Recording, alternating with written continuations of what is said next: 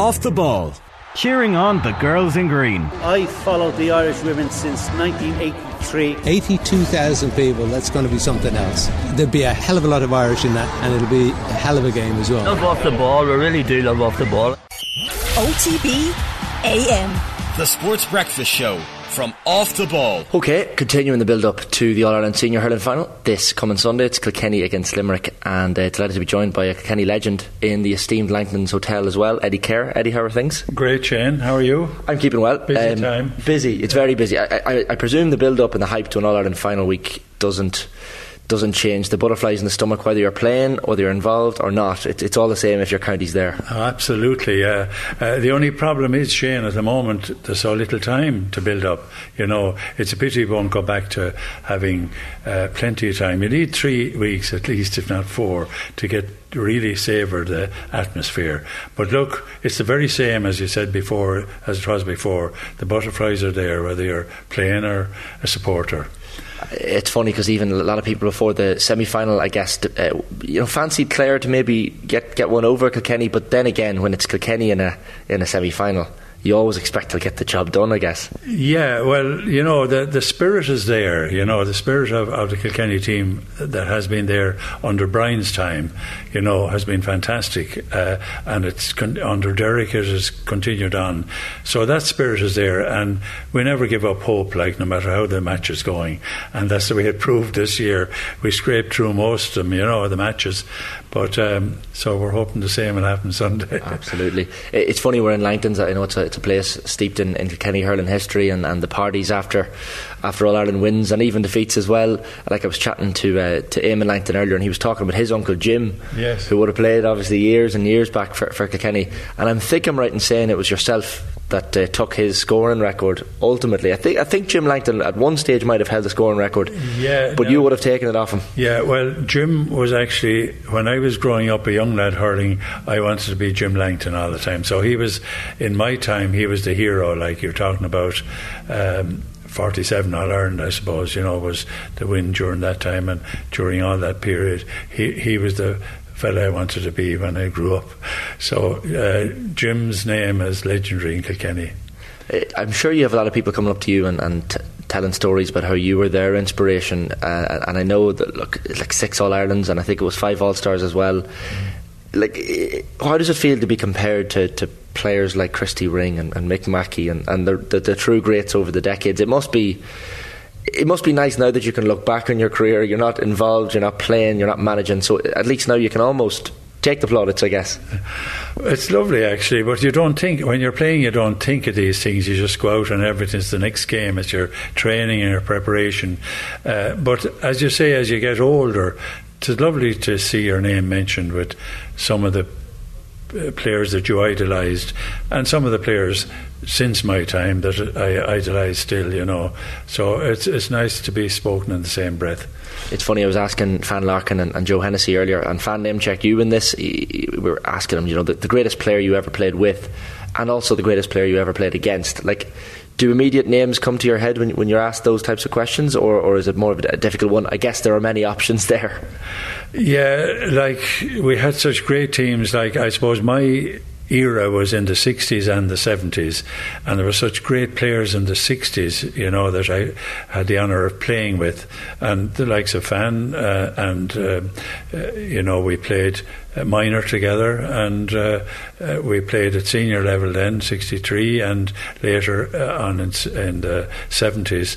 So to go through all those teams now would be a task, but every one of them played a major part in the All-Irelands we won, particularly.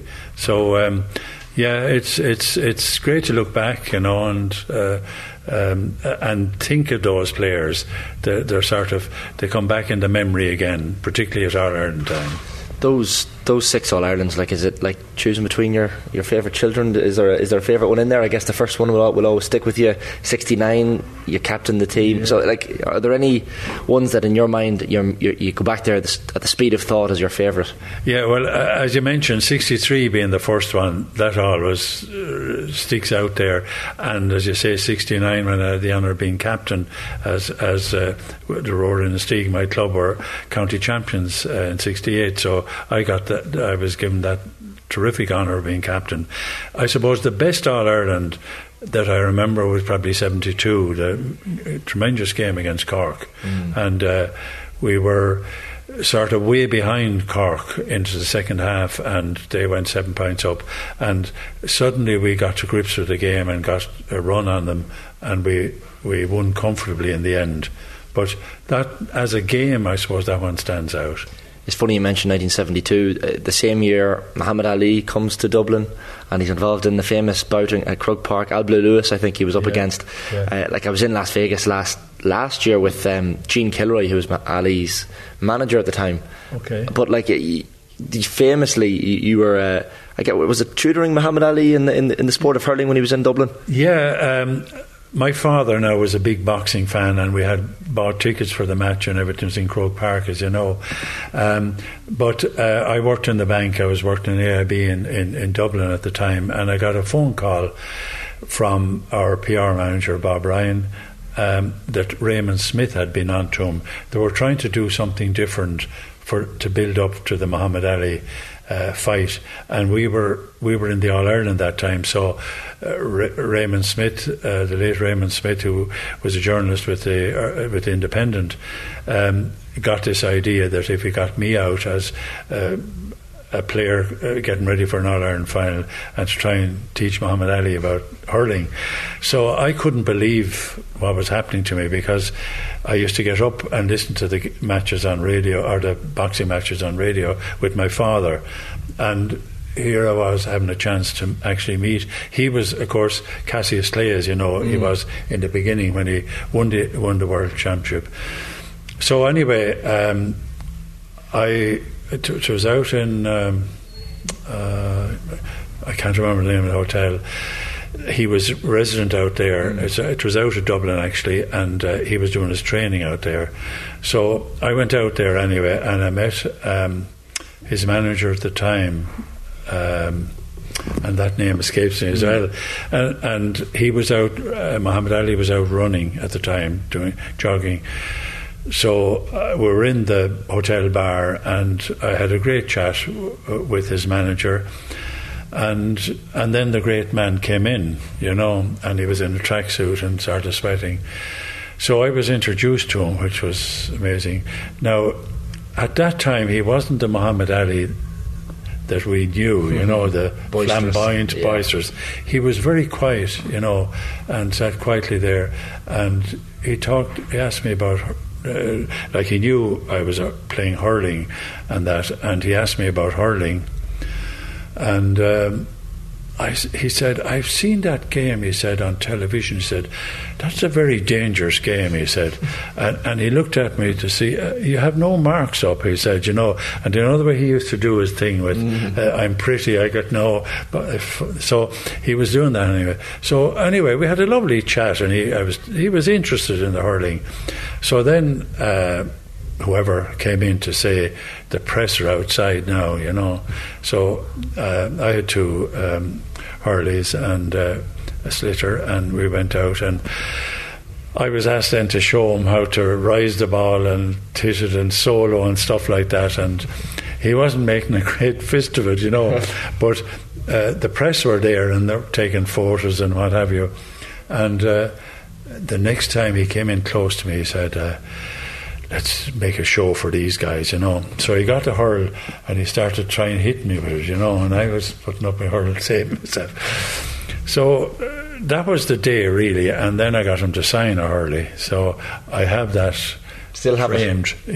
Framed actually with a few pictures of the occasion. Brilliant. So it is a great talking point all the time, and it was a very proud moment for me to meet him. That's incredible, especially when your father, you got into boxing as well, watching those fights. That's amazing. Yeah. But it's even like funny. Van Larkin was talking earlier to me about he was saying there aren't enough hurls broken these days, in matches. You can imagine fans saying that, but Muhammad Ali obviously was of a similar mindset.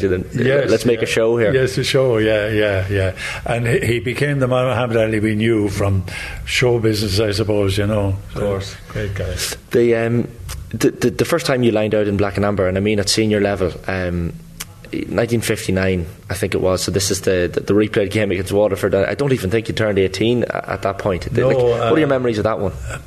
Well, I played in 3 All-Ireland finals that year. The first one was the colleges with St. Kieran's, and we won that one.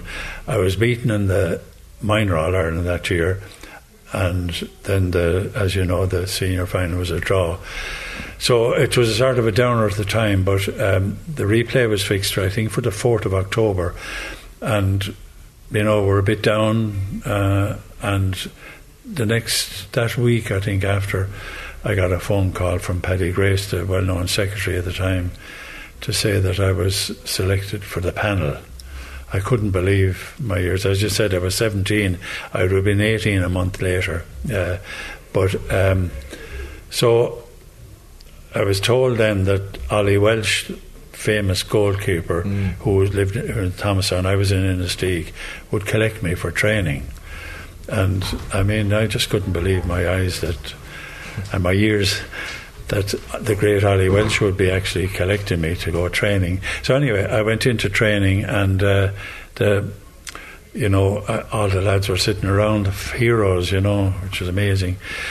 So I played 2 matches actually before that. I think it was in Oireachtas and another game played against Wexford and against Dublin. My first game actually was with Dublin in Nolan Park, and one thing that stands out in me, we were playing Dublin, and Des Foley, who was a famous Dublin footballer and young, he made the Dublin team young in both hurling and football, and we would have come across them in colleges, but we were poking around at one end of the field and Dublin were at the other, and Des trotted up to me to wish me the best of luck in the match, which was my first, and I always think of that, like how gracious he was, so that was Des Foley from Dublin. So anyway, we played the 2 games. So come the All-Ireland replay then, there was an injury in the replay to Johnny McGovern, who was left wing back, and they weren't sure whether he was going to make it or not, but he was going to start. So I was told, Father Tommy Marr, who was the trainer of the team, came to me in the last day of training and said, be prepared to come in. He said, we're not sure of Johnny McGovern, and if he goes off, I'll be coming in the forwards, of course, and I don't know who was going to move back to wing back. So that was the occasion anyway, and it was, in some ways it sort of passed me by, in this fierce occasion, but at the same time I do have 1 or 2 memories from it, other than the disappointment of being beaten. But I think I got 2 points in the second half, but other than that was a disappointment. Not bad still for a couple of points for a 17-year-old in such a big game. You mentioned Innisteig there, growing up, I think I remember you talking before about games between the up streets and the down streets, which I guess to someone like myself you could describe as the townies and the bogmen in some ways. It's a soft way of putting it, maybe. So these are the people from inside and outside the village, essentially. Yeah, there was 2. We had matches between the towns and the countries as well, but this one was between the up streets and the down streets, and it used to be always played on some field in our territory. But I remember one of the up streets coming to us then and say, we want to arrange a match, but it's going to be up in the up streets, a field up near Woodstock, and there was a debate. There was one fella who was fairly good, and he was sort of in between up streets and down street, and the deal was that if we played up there, he could play with us. So we had and the other thing was, there was a fellow called Nick White who played in the local brass band, and the big plus about this big game was that Nick was going to referee the match, but he was also going to play us around the field with the trumpet. So we walk around the field. So they were great memories to have, and then other than that, we played on the square in front of the houses in Esteeg.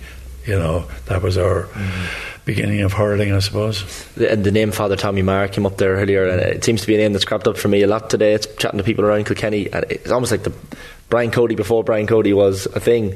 And someone, I know he was a teacher as well, and probably would have brought a lot of his lessons and maths into his training, I guess. Yeah, I had him, of course, in St. Kieran's. He came in my second year into Kieran's. He was in Maynooth, and then he was in Dublin for 2 years or something. But he was made dean in St. Kieran's in my second year. He was a maths teacher, so a lot of the maths did come into his thoughts on hurling. But he was the first person I ever met, and his legacy lives to the present day, I think, who actually analysed the game of hurling, and documented all the skills of hurling and methods of practising those skills. And he did all that with us at St. Kieran's, and we won two. It was unusual for Leinster colleges to win the All-Ireland colleges, and he won two colleges All-Irelands with us in 57 and 59. And then Paddy Grace, County Secretary that I mentioned before at the time, Paddy got the idea of bringing him to train the Kilkenny team. And they took a while to get used to him of his methods, but it did happen, and he was responsible for winning 7 All-Irelands for Kilkenny subsequently, in the 50s, 60s and 70s, So he was I know and the McVie wrote a book, it was called The Godfather of Hurling, and I thought it was a very appropriate name. Yeah, because he was, as you say, ahead of his time. Very much. Yeah. Fan Larkin said as well, and I think Joe Hennessy made this point earlier as well, they were saying you were ahead of your time in terms of the sports science wasn't really a thing. It wasn't, you didn't have your nutritionists and all the rest watching your diet. But the lads used to say when dinner would come out for a lot of the players, the desserts would come out and the lads would wolf into them, whereas you might maybe pass over the dessert or certainly look after yourself a little bit more than other players. Was that always something that was in your head, that you wanted, I guess your body was a temple if you were playing for your county?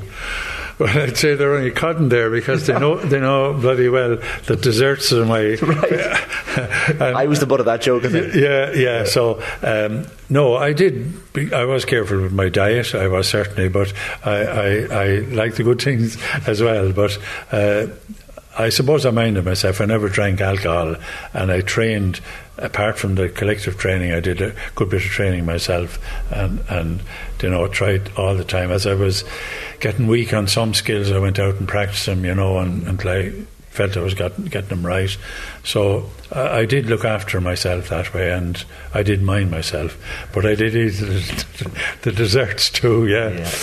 What do you make of the game at the moment? The state of hurling, I guess, Eddie, because I was chatting to the lads today, and you talk about Donald Cusack's comments and promotion of the game, even different rules. Everyone's talking about the sweeper and the lighter slitter and all the rest.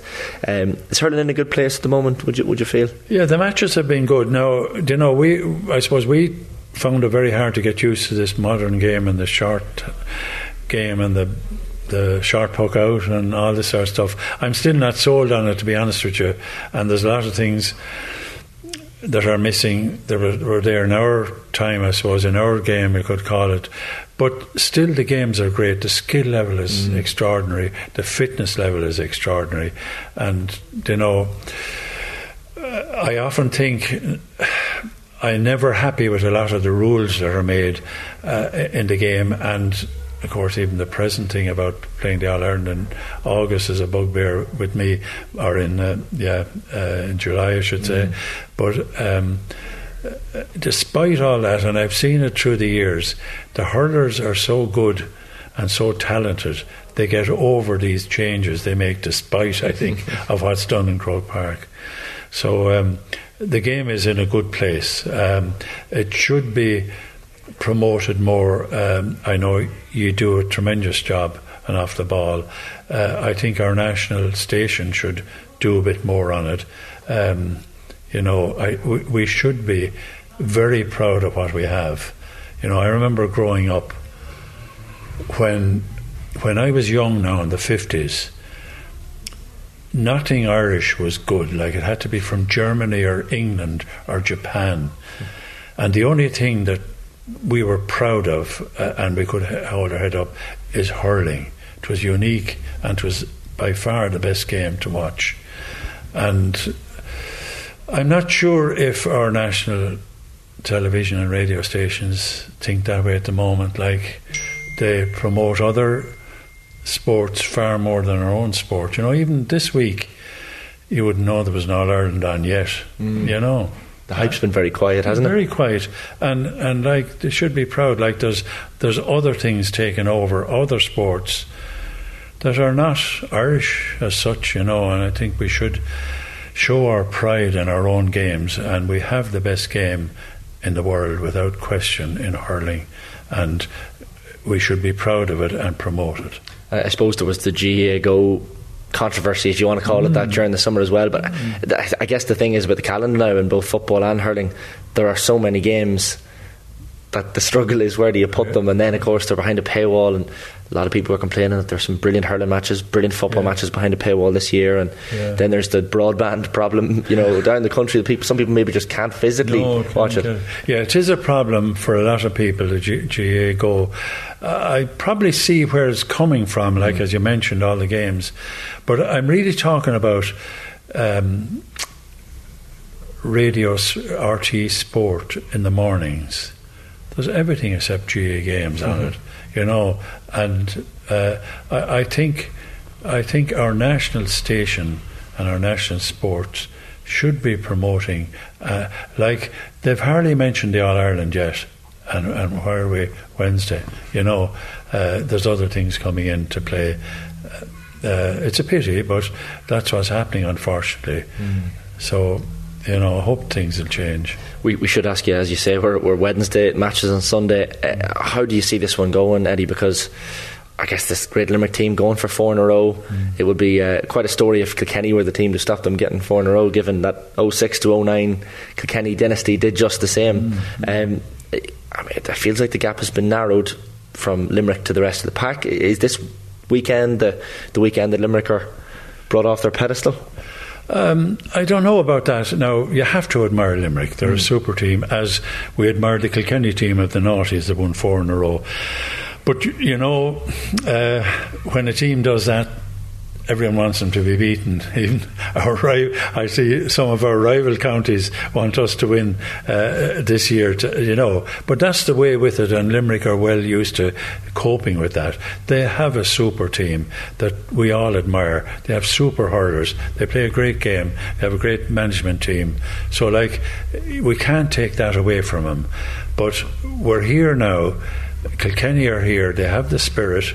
We can see, the spirit, I suppose, that was certainly there in Brian Cody's time, has been carried on to amazing effect with Derek Ling and Peter Barry and Michael Rice and the team. So that spirit of never say die is there. So when Kilkenny are in an All-Ireland with that sort of spirit in the team, we're always hopeful, If Limerick win their 4 in a row, we'll congratulate them, well played to them.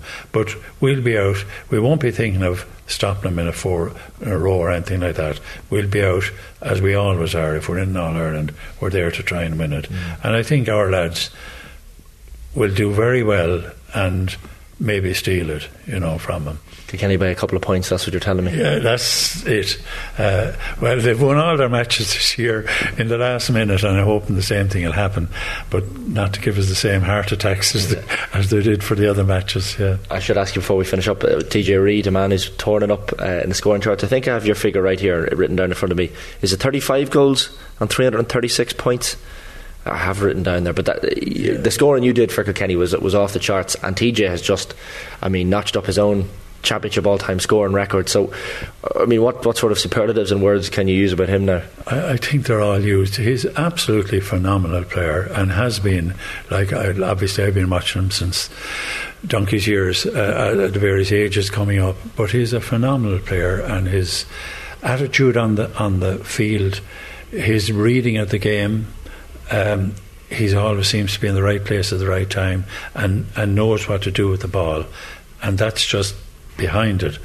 Other than that, his skill level, is phenomenal, and he's just a joy to watch. And we are terribly proud of him that he's from Kilkenny, and we've been terribly lucky, over the decades, I suppose, that we've had players like TJ and Eddie Brennan and DJ Keher, Henry Shefflin.